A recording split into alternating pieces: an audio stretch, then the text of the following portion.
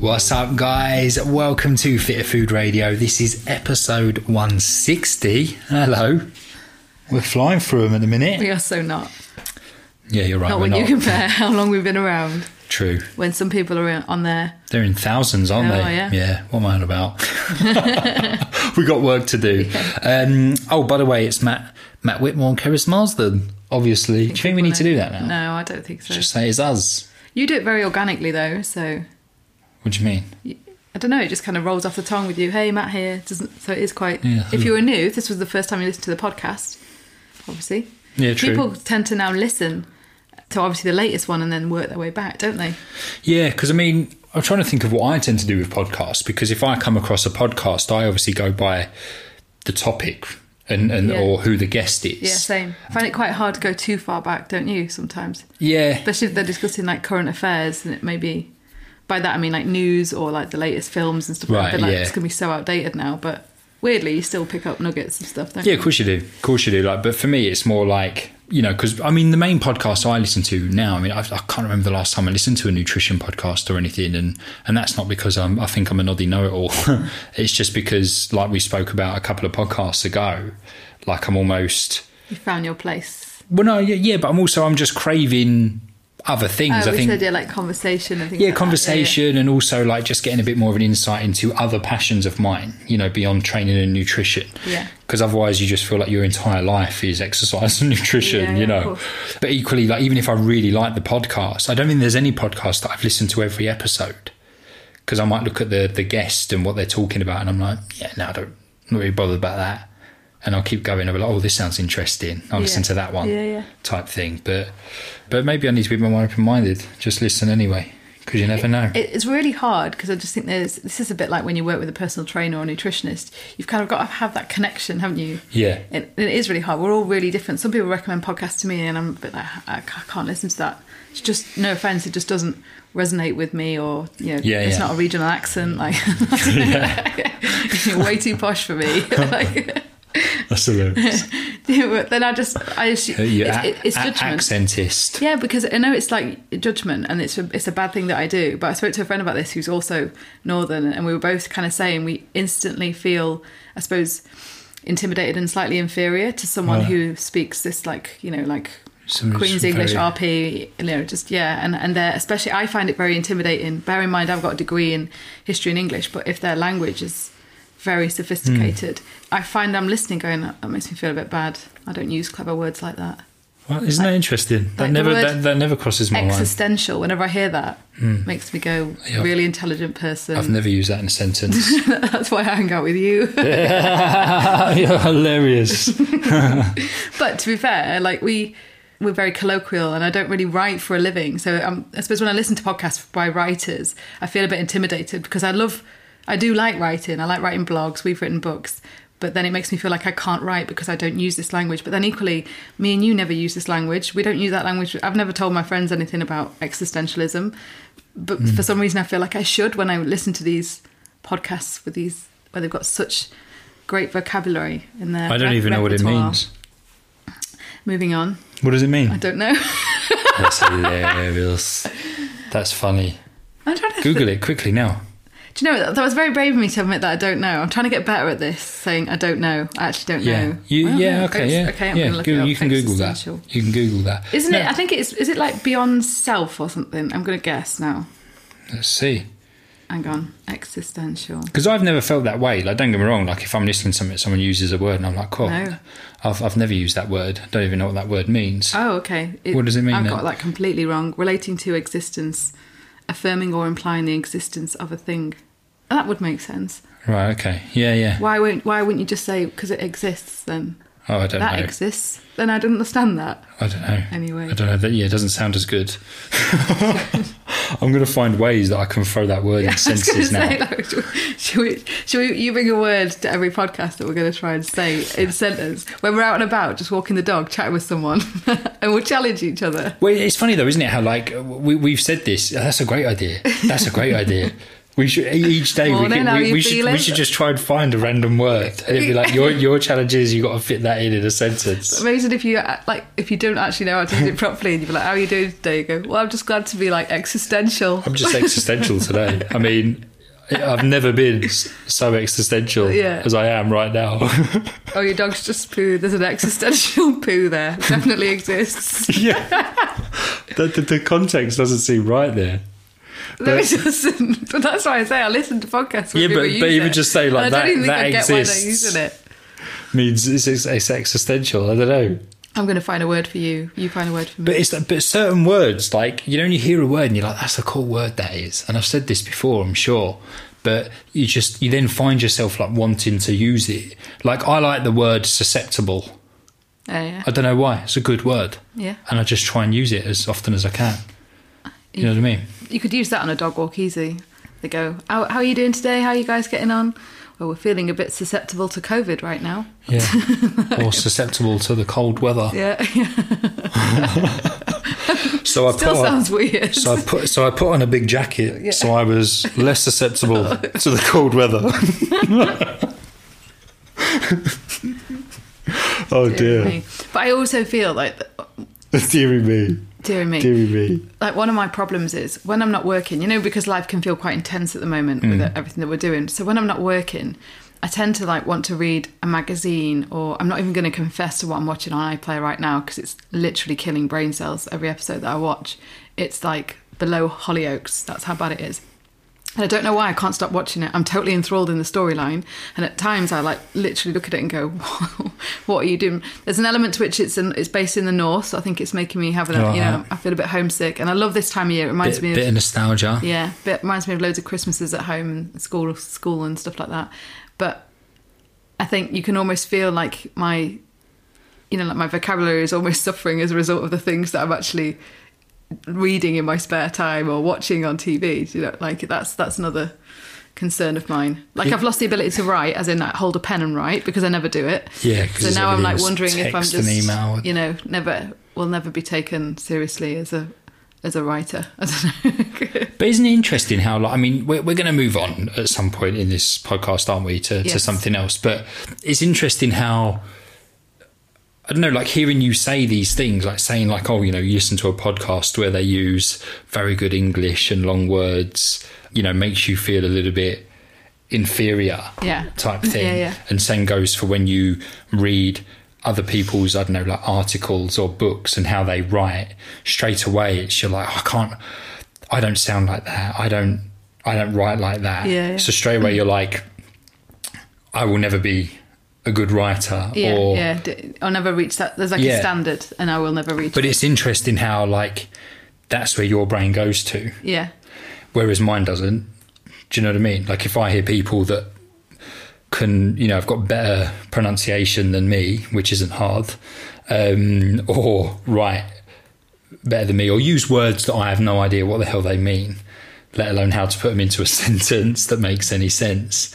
Do you know what I mean? Like I don't reflect negatively on myself. No. In that situation. But I suppose it comes back to confidence, and it's not an area, I suppose, of your skill set that you have.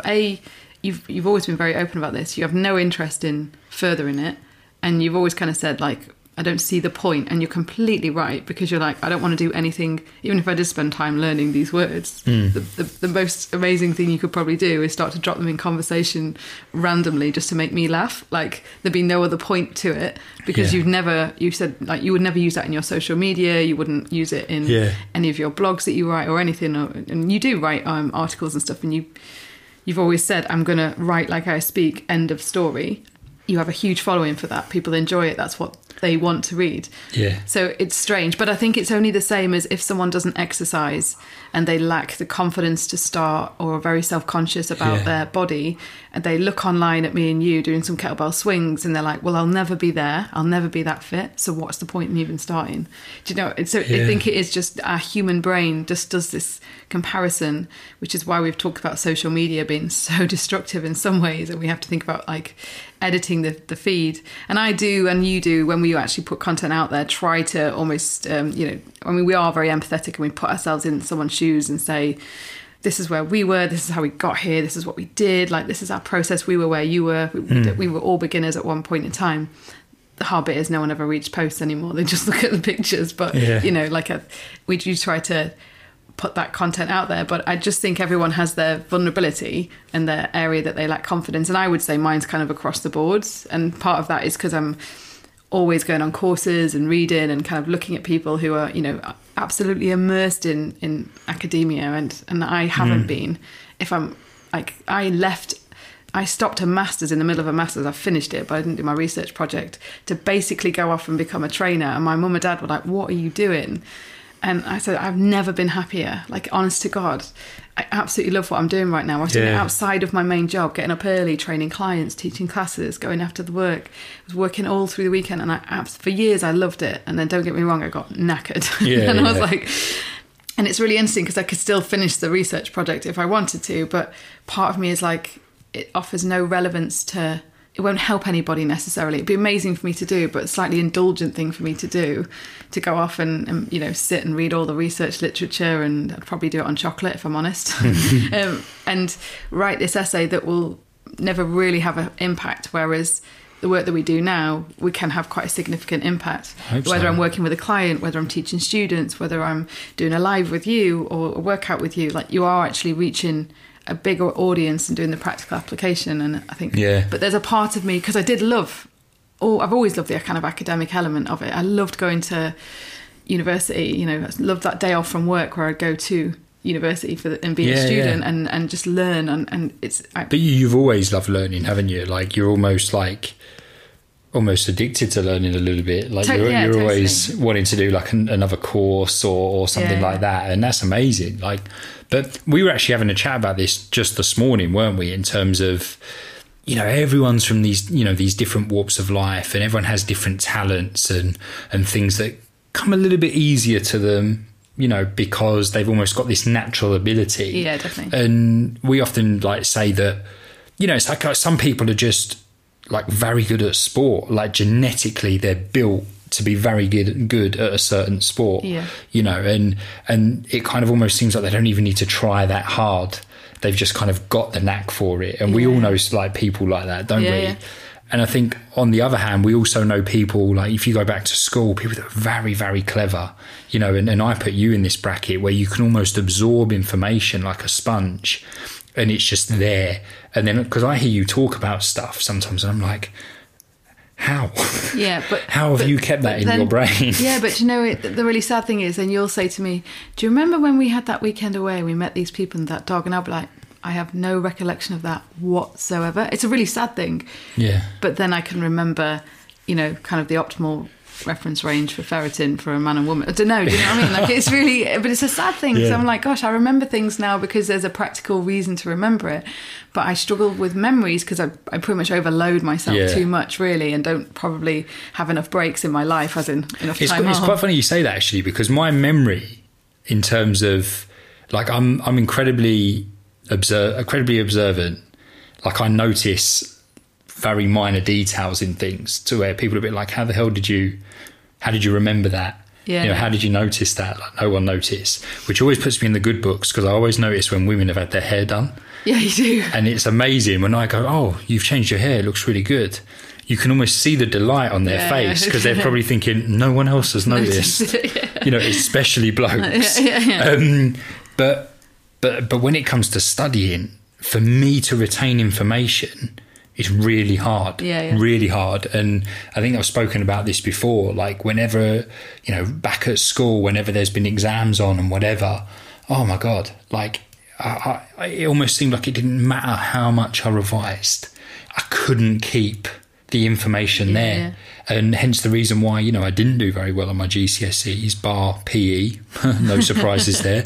But what's interesting about you is, like I said, we'll go on a course together, and like everyone on the course, as in like a training course, everyone on the course instantly kind of gets their back up about you. Sometimes even me when we first started out, because you will master a movement like that. And everyone will be like, how? Because what's interesting, everyone judges you when you first rock up and says, well, there's a kind of meathead because look at all that muscle. Like, there's no bodybuilder. Yeah, there's no way he'll be able to move. You won't have any cardio fitness or anything. Like, there's that judgment's made. And I kind of, over time, started to smile about this because I'd be like, just wait till you see him go. Like, we're all going to be like trying to keep up with him. Thanks, but I remember, why can't that happen with a barbell snatch? That's what I want to know.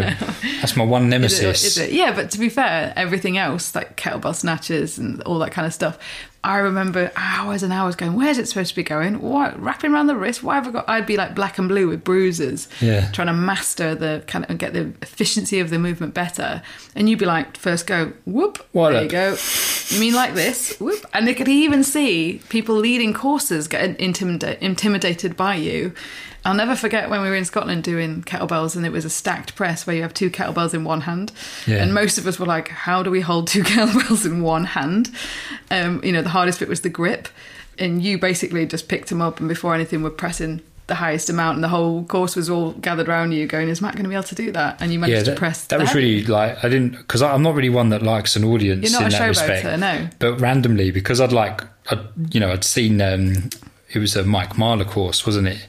Who does a lot of kettlebell stuff, and we've followed him for quite some time now. And he did it, didn't he? Like the stacked kettlebell press. And I was like, oh, and everyone's kind of giving it a bash. And I kind of like cleaned them up. And the next thing you know is like, okay, everyone's watching me now. Yeah, the adrenaline. But then you're a bit like, I can't put them down. Yeah. Like, because, I've got to like do this. So in a way, it kind of fueled it. But at the same time, I was a bit like, this isn't why I was doing it. Yeah. I wasn't doing it for an audience. I just wanted to try it out because that's what we were doing. We must have just different areas. You just have different areas of your brain, I think. That is your skill set. Like, it really, in terms of like, you can learn and master something really fast. Yeah. But then, like I said, when you've kind of been studying, and I helped you a couple of years ago when you were doing some exams, I remember we just had completely different ways of like internalizing information, consolidating information. Do you remember I was buying you like high strength fish oils and phosphatidylserine and brain fuel? It's like, I was like saying, try fasting if you fast sometimes. But, like fasted learning, then go for a run and you consolidate it. No, and it was all very helpful. Like, you helped me massively at that time, and I think like, even now whilst I'm thinking about it, like we speak about this as well in terms of like when you're at school, there's not enough. I mean, maybe it is different now. I don't know. It's been a while since I was at school, but the curriculum was very set, and it was almost like, this is what you're doing.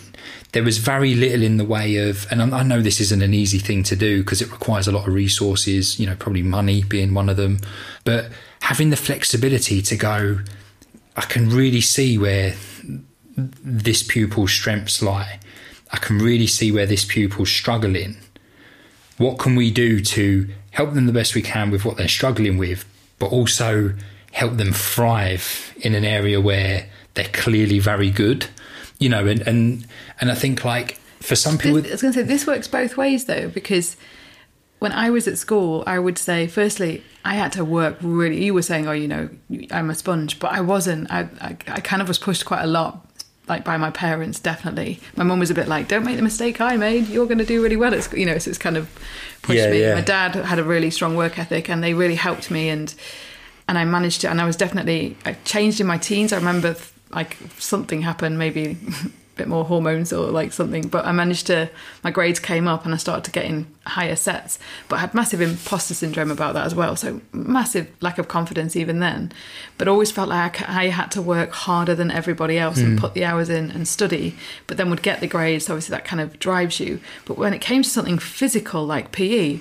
I was just a waste of space. Like, I really was. I found that really hard to believe. I was clumsy, I had flat feet, I had like loads of growth. When I started to grow, I got really bad like shin splints and calf pain and all sorts of stuff, and I was tiny, so I was like one of the smallest in my year, so my PE teachers were always laughing when I tried to do like high jump or something, because I just like ran into the bar and smacked my forehead, like, do you know what I mean? Or long jump, it was a bit like literally could do about half a metre, and I would put my 100% effort into it, but all I ever remember getting was like laughed at.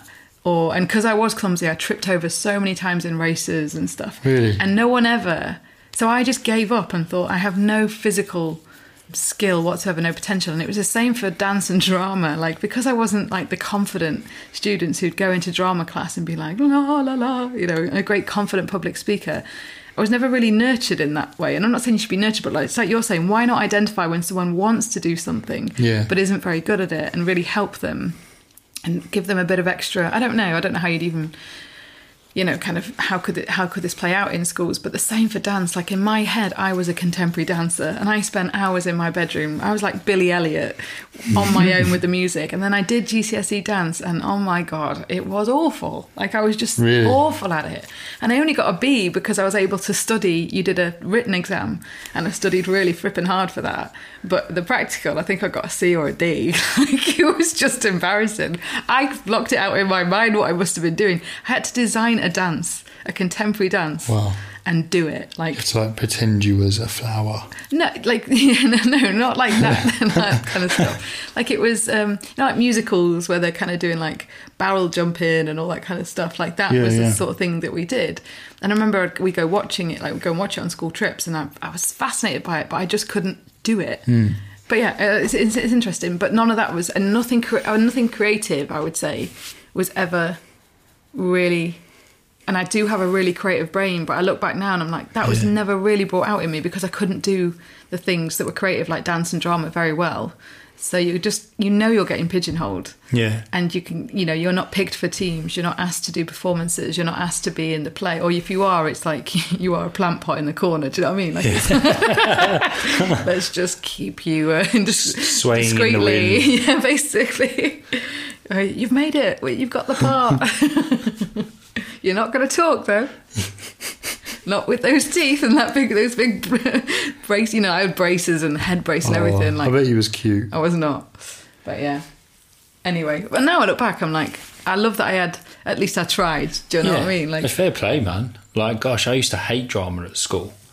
Because drama at school wasn't, you know, well, it was kind of drama, but it was like drama / like performing arts or whatever. So there was a lot of like... Do you do contemporary dance? Well, you had to. Oh, God, I wish they'd film that. Well, funny enough, I joked about the flower, but I remember once you had to do this thing where you were like a flower growing. You were like a flower blossoming, and then it was all like, well...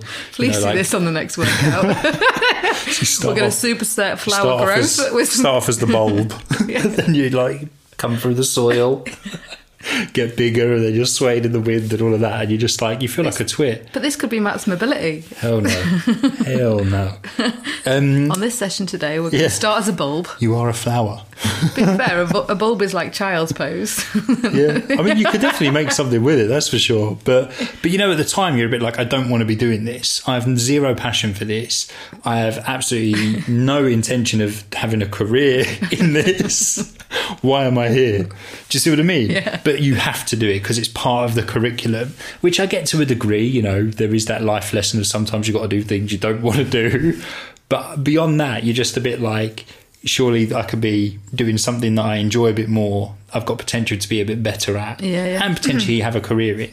And the same thing, last thing on this, and then we will move on to what we're going to speak about, was languages. Like at school, you had to learn French, right? Yeah. But I wanted to learn Spanish.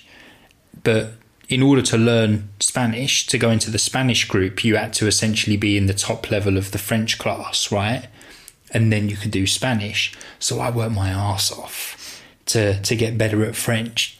What was your drive for Spanish? Why was that more appealing? I don't know. I honestly don't know. Maybe it was because of... chatting up Spanish girls. Hey. Hola, linda. ¿Cómo estás?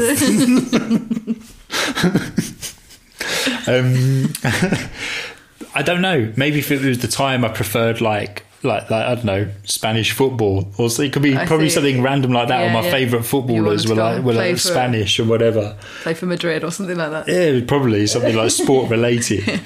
And anyway, like I worked my arse off, right? And then when it was kind of like the mid-year exams that kind of decided if you went up or not, I got like top marks. I was over the moon, buzzing. When I was you apply like, yourself. The difference was though, I only applied myself to that one thing. You know, when you got other exams, and it's like you got to revise for English, maths, science. That's when it just gets a bit chaotic in my head. I'm like, there's just too much going on here. But because I zoned in on French, Anyway, got top 11 marks. I was like, brilliant. I'm finally going to be able to do Spanish. They then changed it. Oh no! So they scrapped it, and it was like if you're in French now, you have to do French for the remainder. Oh God! I thought they were going to say you've now got to learn German as well as French, and then you can do Spanish. But Spanish is known to be the easiest language. Spanish? No, really? No, actually, and I always mix this up. I think French is the easiest for us to learn. But like you, I did French and Spanish and always preferred Spanish. But a big part of that, I think, was the teacher. Yeah. And then interestingly, got higher in French than I did in Spanish. But the teacher made a huge difference. Oh yeah, it's like a lot of things though, isn't it? Like, and you said earlier, kind of having that connection with someone. And also I think it made it more, we got a Venezuelan teacher who came in. So after having quite a dull Spanish teacher, new teacher came in and she made it very, I would say like sexy and fun. Like the way she said words and stuff. And she did teach us how to like chat boys up. It was at girls' school. So she was like, if you want to chat someone up, do this. So we were all like writing it down. Quick, take notes. But what I was going to say is that for me, it completely demotivated me because I was like, I just worked my arse off and didn't get the reward the option that you wanted. And you've just taken that away from me. So after that, it was almost like the incentive wasn't there. And to the point where the teacher said to me, like, Matt, you were doing so well, and now like what's happened? And I can't remember if I did at the time say, well, what was the point? Like that was my reason for doing it. You're obviously you're a logical learner. And I think part of that has always been, even when you were studying like nutrition and stuff last year, you were like, but I'm not going to use a lot of this stuff. Like, and you would have hated a lot of the kind of qualifications I've done because I've come away from them and gone, don't even use half that stuff. It was interesting. It was nice to go on that journey, but I'm definitely not going to use half that stuff. So I think you're quite practical and like, is this, A, am I enjoying it? And B, is this leading me anywhere? Do I see myself using this? And I suppose this will be a nice segue, actually. That's another word we said that we always like to use. I always used to hear it in podcasts, like, let's segue over to boom. So this is a nice segue into what we wanted to speak about, which was kind of the people that we've learned from over the years, and that's not necessarily in our industry. Like, could be anybody really that's kind of like taught us a life lesson.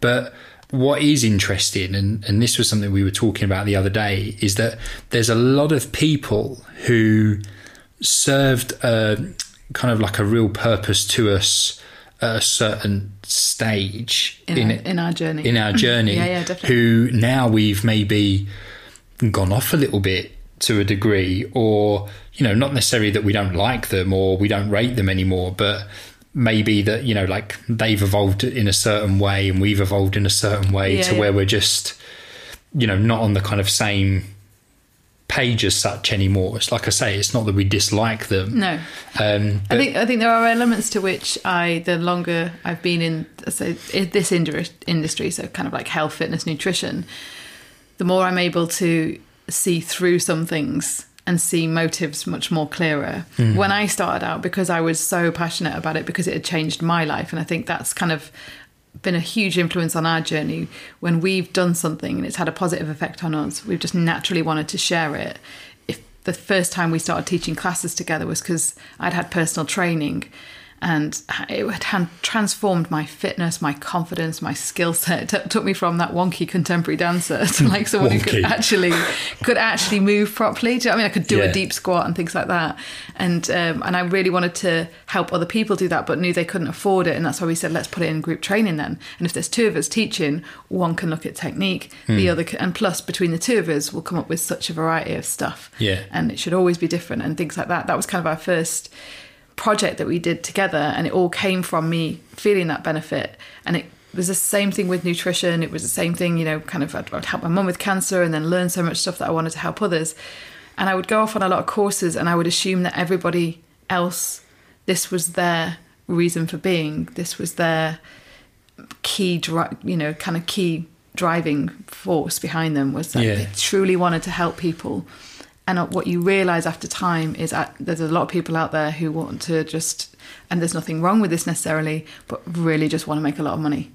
And sometimes that's at the expense of a client's health or a person's health, because they invest money, don't get any benefit from it, are worse off, and the money can be a lot. And we've seen this kind of escalate, haven't we, over the years in our industry, where everything's getting more and more expensive, more and more complicated, and that somehow for our brain seems more and more appealing. People want answers, they want magic bullets, they want pills, and so we've fought the corner for the basics, and it's probably the most unsexy message ever.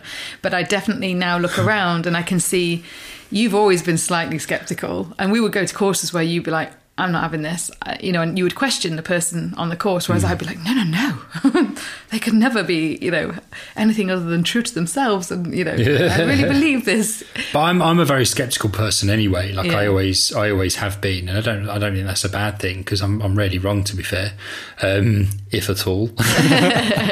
I think you were very good, and that might be because you left school earlier than me and went straight into business, that you were able to kind of see motives, I think, much quicker than I was. So I would be going on these courses and I would believe everything I was being sold and told, and then I would believe that everybody needed these supplements, or everybody needed to change their diet this way, and then you would implement it. And over time, I think one of my biggest skills now as a practitioner is I've done a lot of stuff in 10 years and I've seen what works, what doesn't, and now I've got, like you, and I actually say this when I teach, question everything, be the critical thinker, and kind of wait to see some results, some proper results from either the research or your own experimentation, or and don't kind of wed yourself to it. Almost, I heard Tommy say this actually. Dr. Tommy Wood.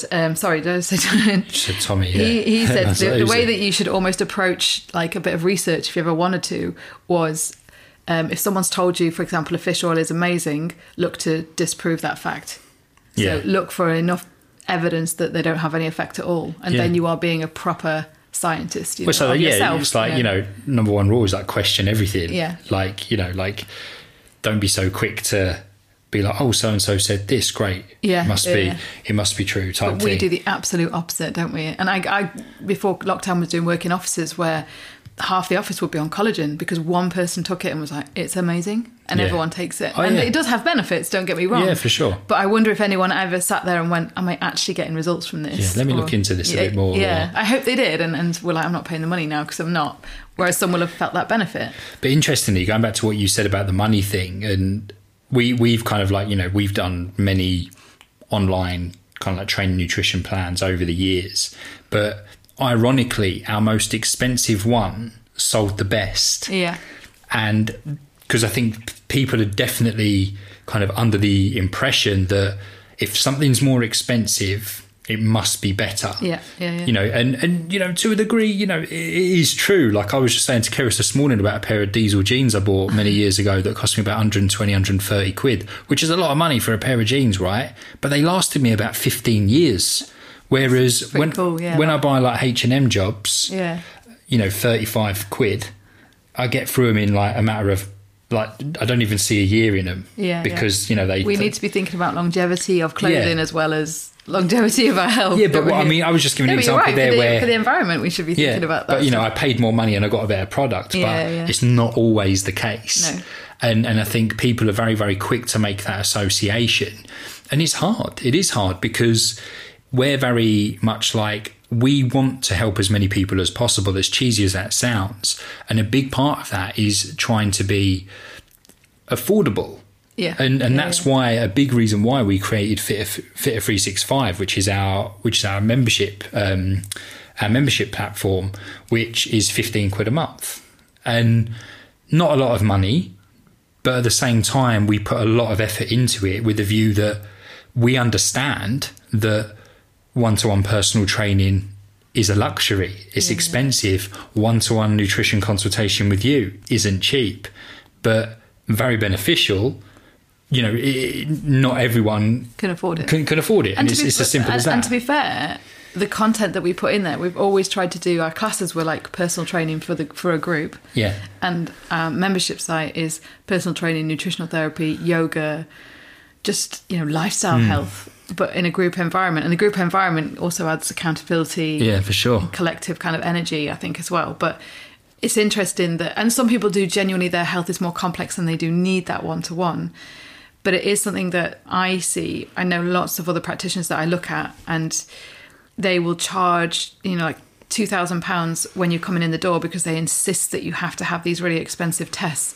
And I just think I don't need to test a lot, and I can actually get a lot of tests from a GP if I want to. With, you know, if I think a client needs it and I identify the symptoms that would warrant that, then I will write to a GP and get them. But my goal has always been to try to help someone to spend the least amount of money to get the best results, but also sustainable results, so they don't rely on me going forward. And if anything, I would say in the beginning I was definitely guilty of overwhelming people, because I was like, here's everything you need to know for the rest of your life, take it, it's a 10-page document.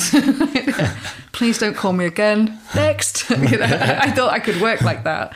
And I definitely, this is when we were in London, do you remember? And some of the members were like, I'm really overwhelmed, but I have brought a ceramic pan. I haven't done anything else, but I got that pan. You said, like, probably not to have aluminium pans. Do you know what I mean? And I was like, oh wow, this is going wrong. It's all right though.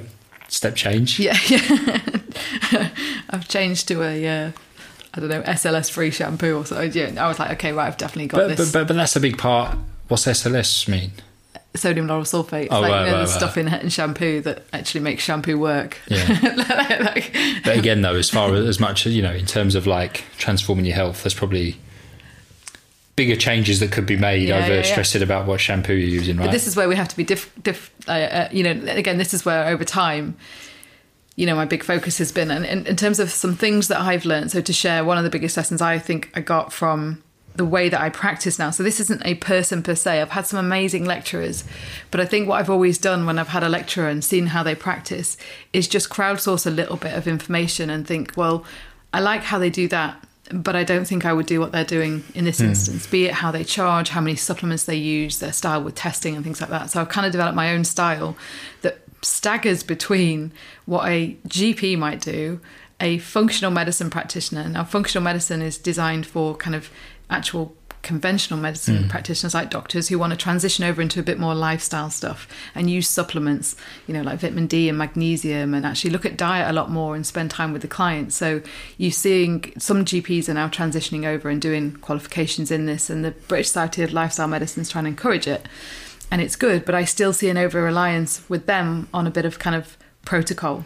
So rather than stepping back and thinking, is this really needed? Yeah. And don't get me wrong, the only reason we have the freedom to do this is because we're not confined to, I'm not seeing 10 people a day, you know, like probably more, you know, in a hospital or a surgery environment. So I have the luxury to do that, and I'm charging money for it. So it's not that I'm discrediting what they're doing. I just have more resources available, time being the biggest one. So I didn't want to practice, like, I looked at some of the protocols and thought these are kind of designed for people that are just going to turn over clients or patients very, very quickly and are just going to do a standard, this is what you do. And I've seen some of their documents for thyroid health, and, you know, and I'm like, this is supposed to apply to about 20 different people. But then you look at something like naturopathic nutrition, and one thing I really love about the kind of principles of naturopathy was, you know, your main goal is you're doing no harm, you're treating the individual, you're looking at the root causes, you're giving the body the right environment to let it heal itself. But for some cases that I work with, the right environment, and that's internal and external, is actually to look at the emotional side of things more, because like we've kind of said, they're in the wrong relationship, they're in the wrong job, and they've taken on too much responsibility. A lot of those are what contribute to the decision making process, right? Absolutely. And no adaptogen is going to fix that situation, no supplement, no pill, you know, no stone loss necessarily. Okay, the stone loss might give you the confidence to finally go, I'm going to walk out that job, or I'm going to sack off that partner. Do you know what I mean? No what? Stone as in like losing weight. Oh, right, okay. But more than anything, you're absolutely right in that probably the kind of lifestyle change come first, and then the self-improvement can often come as a result of that. Because you don't crave the alcohol, the chocolate, the things to drown out the difficult emotions. So here's a question. So if someone says to you, what do you do? What's your response? What are you? I generally... What are you, really? God. At this point in time, I'll probably reply back, well, that's a good question, really. That's what I'm actually struggling with. I'm 40 years old. What aren't I? Should be the question. I only answered tired. Yeah, absolutely knackered. That's what I am. How about you? No, but what's your... You know, because... As in, what's your job title from a nutrition perspective?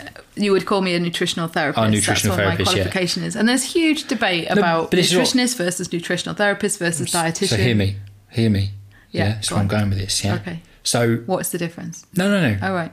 I don't really care what the difference is because it's just a label at the end of the day. No, it's not. We have different remits. I understand. But what I'm saying is, to most people that are looking for someone who knows about food, it's kind of it's not so relevant as such. Yeah. Do you see what I mean? But what I was getting at is, and this is a big part of what I would like to discuss today, because we're talking about people who, or courses that we've done that have helped us over the years in some shape or form. But something that we're seeing a lot of is almost this bad mouthing of certain professions within the industry, which really just does not sit well with us at all. Hence the reason why you will never ever see us or hear us doing it. There are many people in our industry that we don't agree with. No.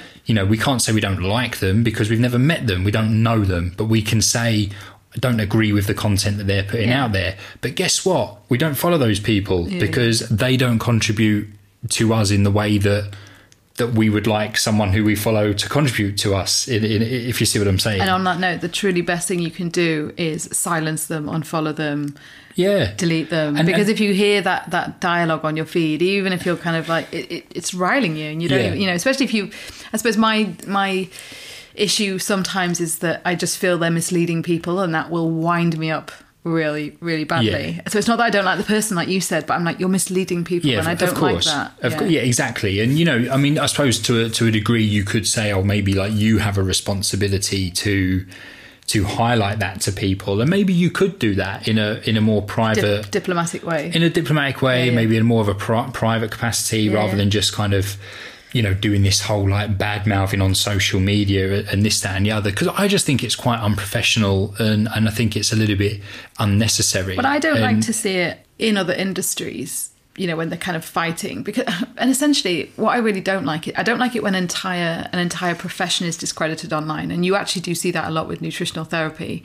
And I just want to kind of that's what I was saying, defend nutritional therapy, because there is just such a huge range of different practitioners, and I've had positive experiences with them and I've had negative. So when I was training and I would see different practitioners, I've seen other good practitioners, but it's the same, I would say, for GPs, hospital staff. In my experience recently in a hospital, for one person spoke to me like I was something they stood in, and another one was like I could have been related to them, the amount of care and but again, it goes back to the person, absolutely. Right? I remember someone else said, there's in every profession there's good and there's people who 100%. Are there because it's kind of how they earn money, and this goes across the board for kind of when if you're out there and you're kind of looking for support, just follow your gut with it. And I think don't commit to things, be it a personal trainer, be it a nutritionist, nutritional therapist, whichever route you go down.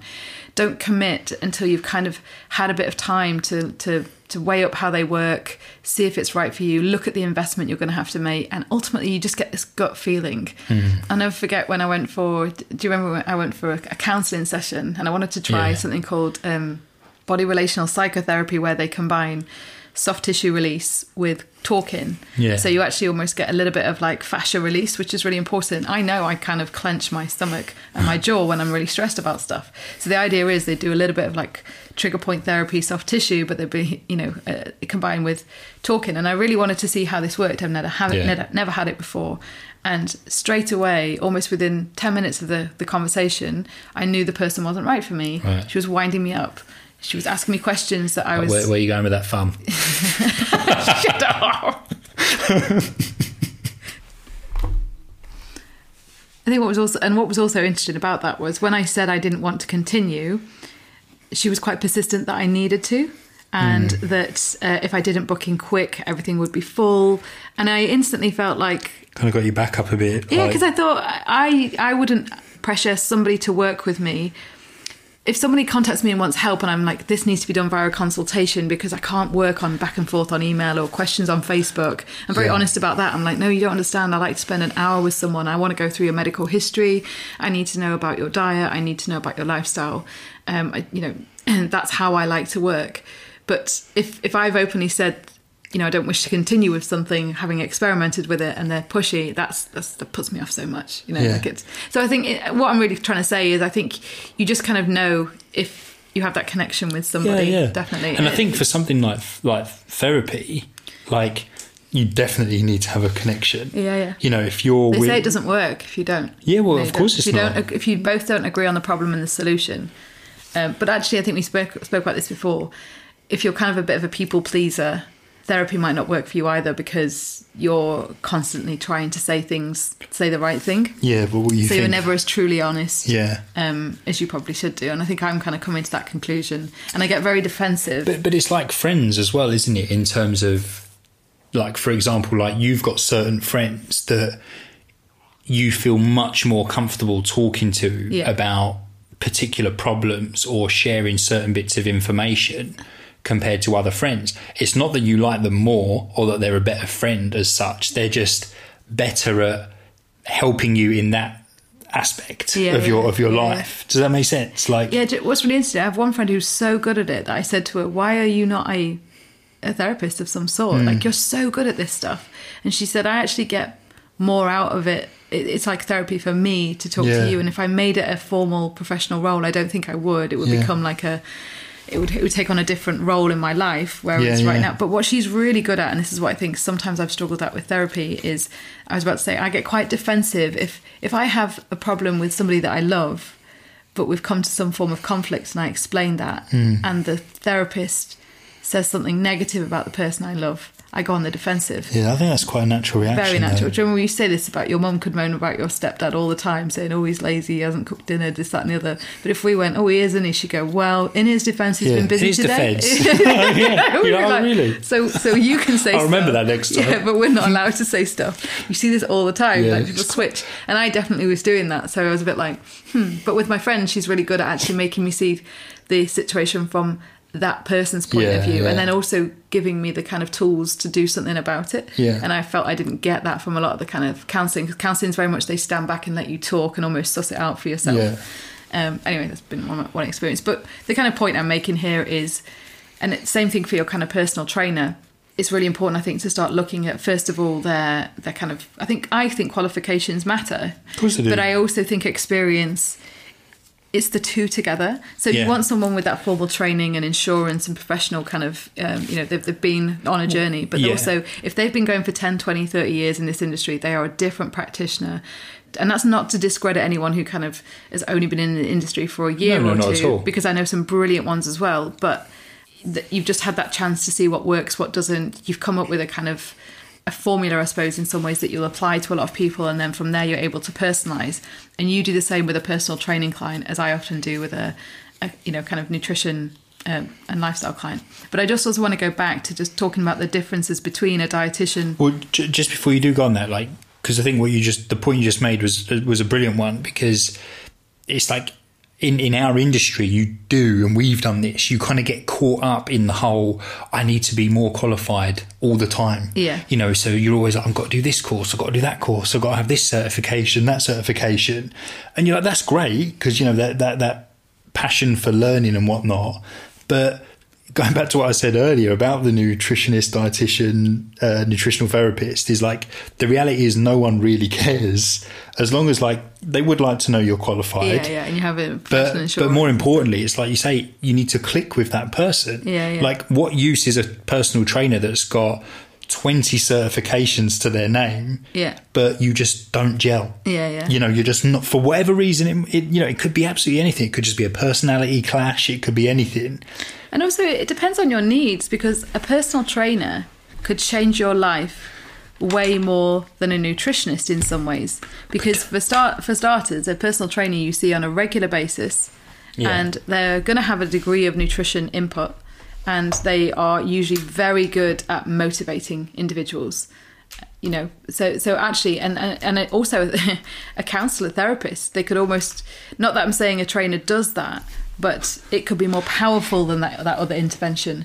Because essentially you get somebody who rocks up, is going to get you physically fit and active, building your confidence and self-esteem, seeing progress which, you know, building your skill set, all these things, they help your physiology, they help you grow new brain cells, they do so much for the body. It's never really, like, in my opinion, the health benefit of exercise is never outlined enough in a sexy way. It's just all about body composition, and you never know about longevity and bone density and all that kind of stuff. This exercise is so powerful, immune system health, but they're doing all of that plus probably checking in with your nutrition, plus giving you that element of, you know, accountability, you know, I'm going to see you next week and things like that. So it always depends on an individual's needs, which one's going to work best for them.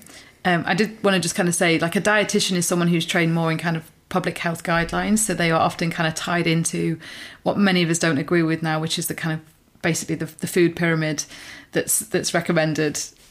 You know, and dietitians tend to rely quite heavily, I would say, on functional foods and products which are deemed or only recommended, you know, essentially devised by, how do I put this?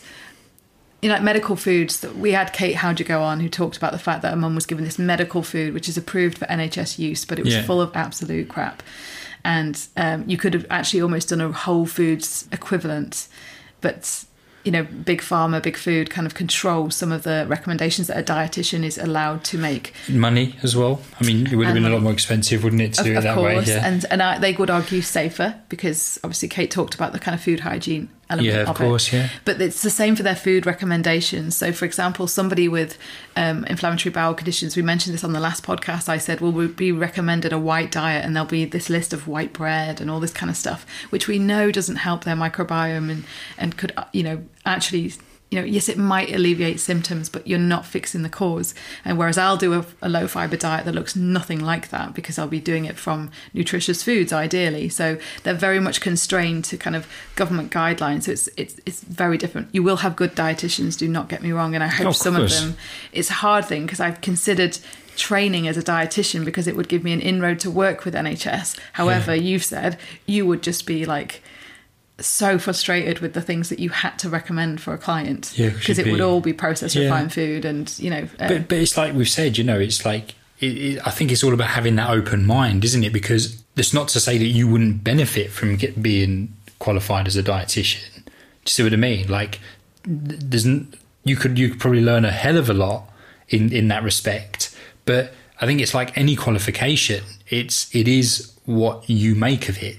Do you see what I mean? In terms of, like, how open-minded are you to... But you have no freedom if you're a dietitian. There are so many, because you are under... Yeah, no, I understand what you're saying. Strict guidelines. But I'm just trying to emphasise the fact that it's not to say that you can learn something from it. Oh, no. What would be interesting is I would probably end up offering someone advice in front of maybe whatever environment I was in, if I was in front of a surgeon or a specialist, and then as soon as they left the room, I went, what's happening? Okay.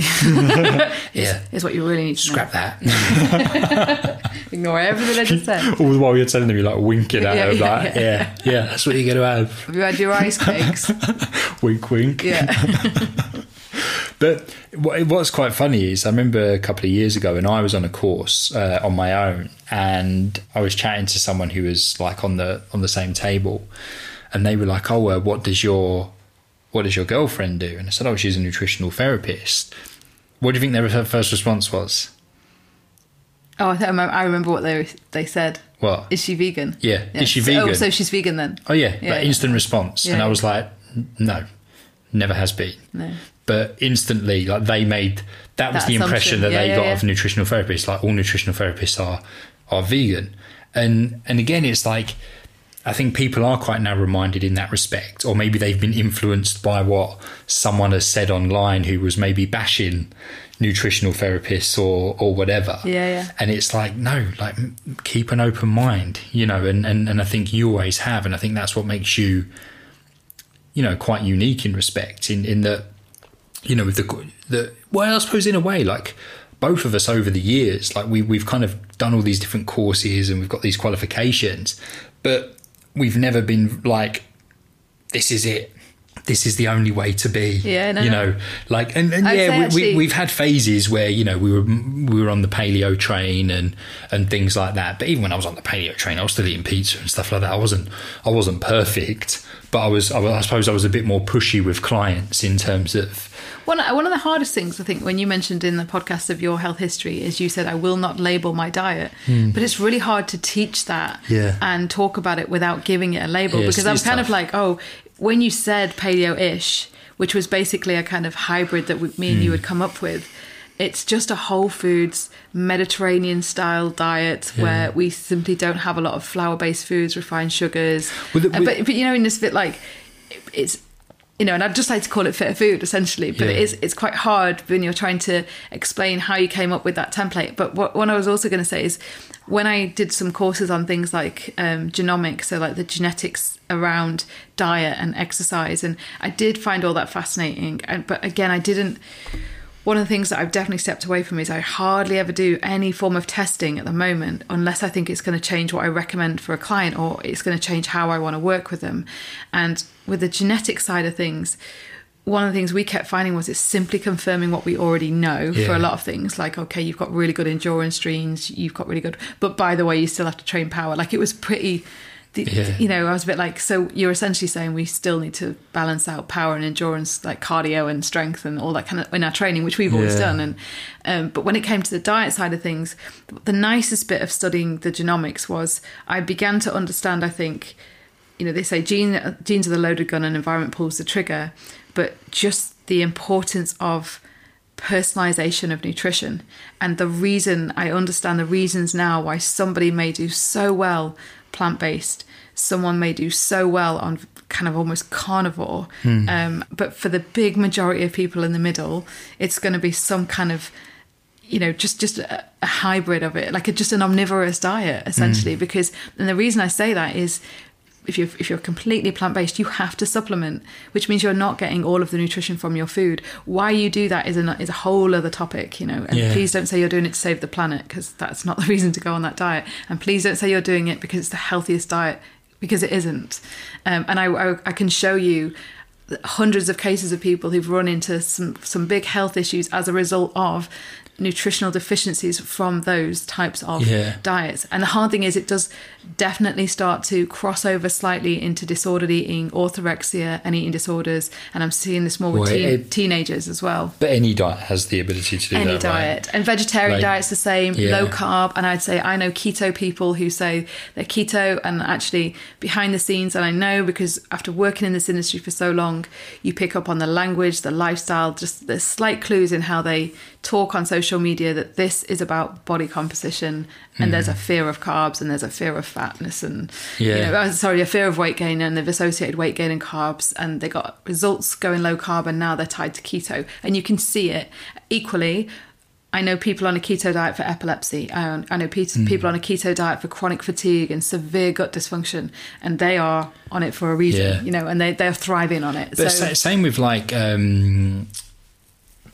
you know, like those who are vegan. Like for me, like I have a lot of respect for vegans that are doing it because of the welfare of animals. And for me, I'm like, respect, man. Like, because there's something bigger at play for them, you know, beyond like health and body composition. That's not what's top of their list. And I just think, like, fair play. But I think, like everything, like everyone, whatever you do needs to work for you. Yeah.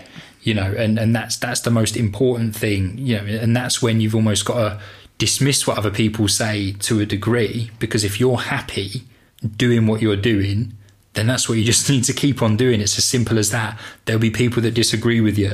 There'll be people that will say it's wrong, you know, that you should be following this diet, that diet.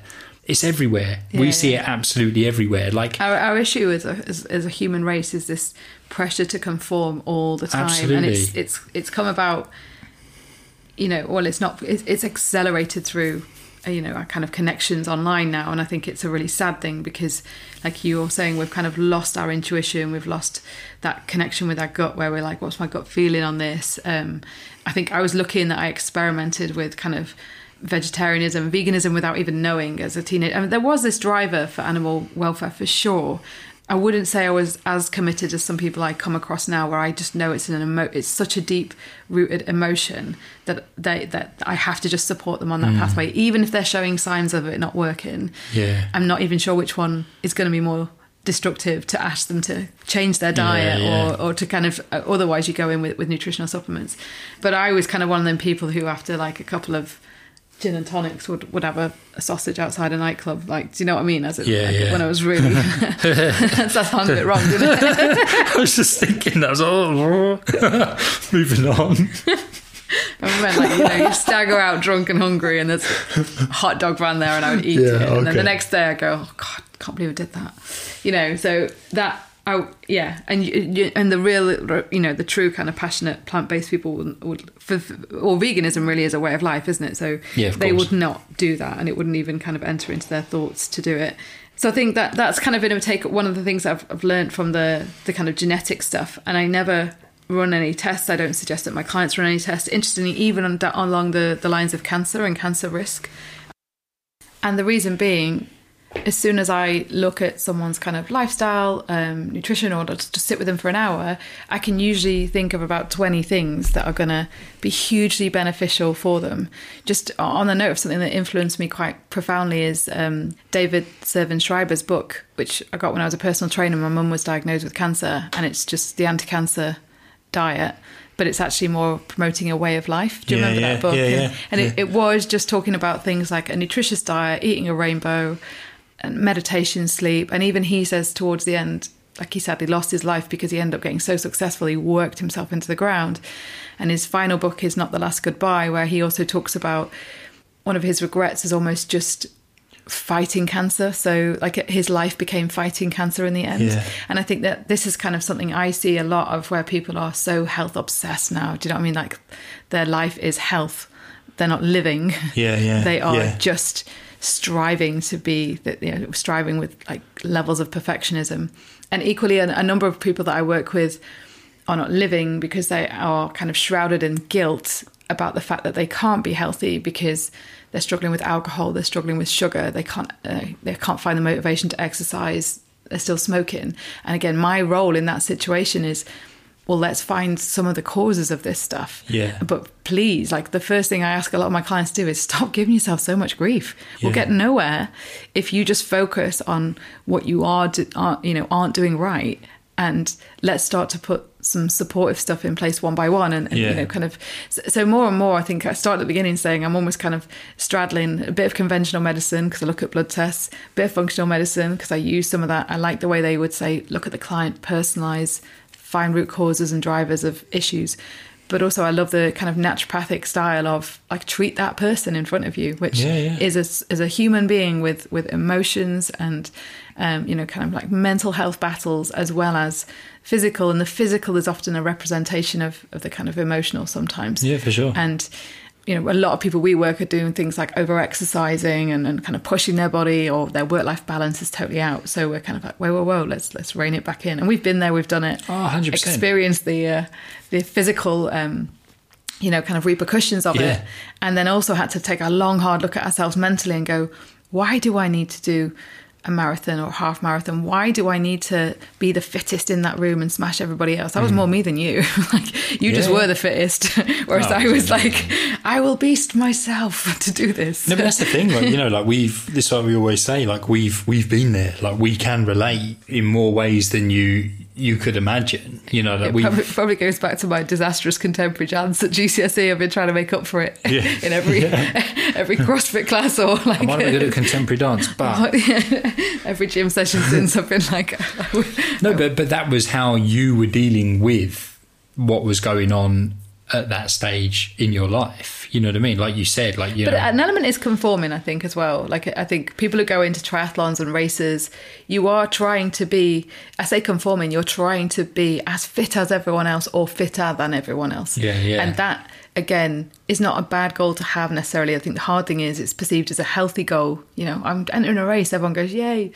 you see what I mean? But it's really going to depend on the individual as to whether it's a healthy thing to do. We have actually had talks about this where I've said to you, stop entering competitions because you've got too much going on in your workload at the moment to add that extra element of pressure to yourself.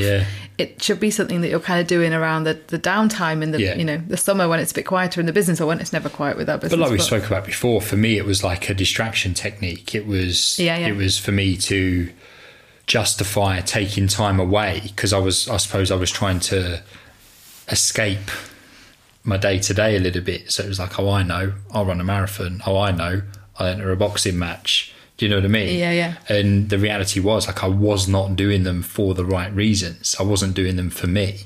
Ultimately, you know, it neither ended as I wanted them to. So that, you know, as I've said before, it kind of ended up actually being just another frustration for me in the end. So I think for a lot of things, it's I think you're proving yourself sometimes with these things, and it's got quite a negative connotation, because, like you said, it means that you maybe push your body to places it shouldn't go. And I'll never forget getting multiple injuries and going to a physio gym in Clapham, and Jonathan Lewis was the one I saw. He was actually we knew him through the kettlebell community. Great guy. And he kind of sat me down, and I think he was probably 10 years ahead of me, and that we had just been to Budapest, trained on kettlebells. There's kind of the hard thing about kettlebells is that there is almost a ladder to climb with it. So it was kind of, that's how we were trained. Yeah. You've got to be able to lift this much, do this many double rack squats, snatch this weight, do this many pull-ups. So we were kind of put on this ladder that, as competitive people anyway, you were then constantly going, oh, am I at level 2 yet? Am I at this? And, you know, so probably a dangerous place for me to go, for sure. And I overtrained to try to get to kind of the next qualification, and went to see him, and he was like, tell me how you've structured your week in terms of training and recovery. And I was like, what? Structure? Yeah, structure. And then he was like, smash myself every day. Yeah, he was like, talk me through intensity and periodization. I was like, no, I just train really hard every day. Monday, smash it. Tuesday, smash it. And he was quite a powerful person for me to sit down in front of, because he was like, how long do you want to train for? Yeah. Because then he talked me through some of his injuries, and it was really nice that he shared that with me, because you have also this perception of a lot of people teaching you are perfect. All the nutritionists are coming in going, I live on kale, I have my old glass of red wine, but otherwise, you know, it's honestly but you know, don't touch sugar, I don't touch BPAs, you know, I never come into contact with plastics, I shield myself. But it's the same with the trainers. We would be like, God, they look amazing, I bet their diet's perfect. And it was really nice when I have been in front of this has been the most powerful thing coaches can do for me, is share their kind of struggles and their fails and their lessons that came off the back of it, and let me know they're not perfect. And it's something you and I have consistently conveyed in our messages, our for sure. social media, our books. But he was really amazing for kind of going, these are the mistakes you make with, you know, intense training generally, but especially once you kind of get into a crowd like kettlebell training or CrossFit, it's the, you know, the intensity, that kind of thing. Start getting your recovery in place, your full days off, your foam rolling, your rotational work, all this kind of stuff. Yeah. And I remember that kind of stuck with me. It took me a while to get my head around it, but you know. Of course it does. It's like we've said before, you almost need to go there though. You almost need to experience the dark times. Yeah, you know, the injuries, you know, the not being able to do certain exercises because you're in pain, to go, oh, actually, I do need to do something about this. And it's really hard sometimes, I think, to convince someone who isn't there yet that that's what they need to do. Even though if you can be like, I've been there, I did this, I don't want you to make the same mistakes I did.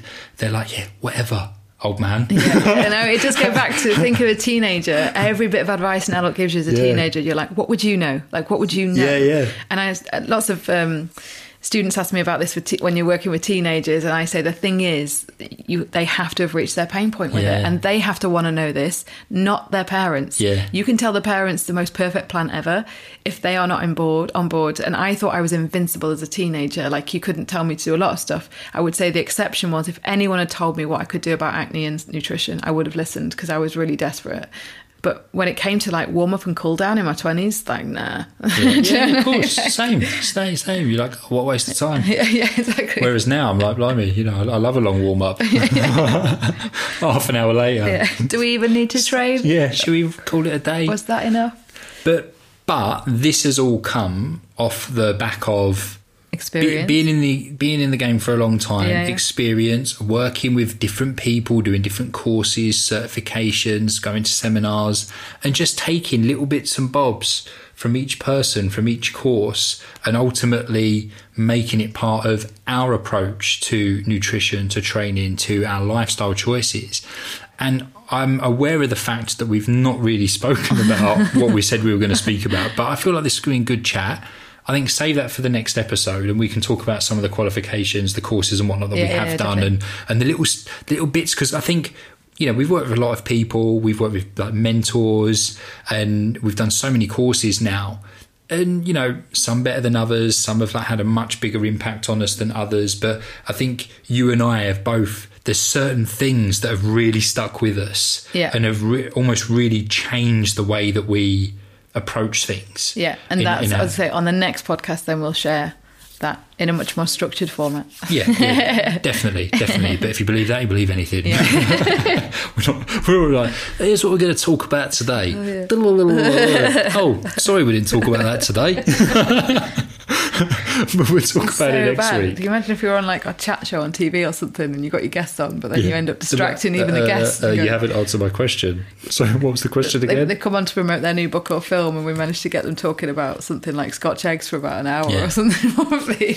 Probably we'll find a random subject to throw in there that's completely irrelevant. They'd probably be relieved. I always think it must be so boring when you try to promote a film when you have to go on all the programme. I've got to talk about this again. But I hope you did enjoy that, guys. As always, any questions, holla, info@fitterfood.com, or catch us on social media, Fitterfood on all platforms.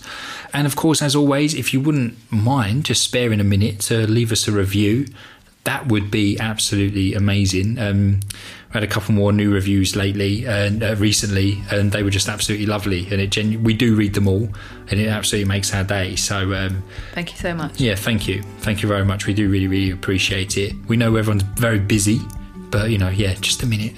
That'd be great. Smashing. Super.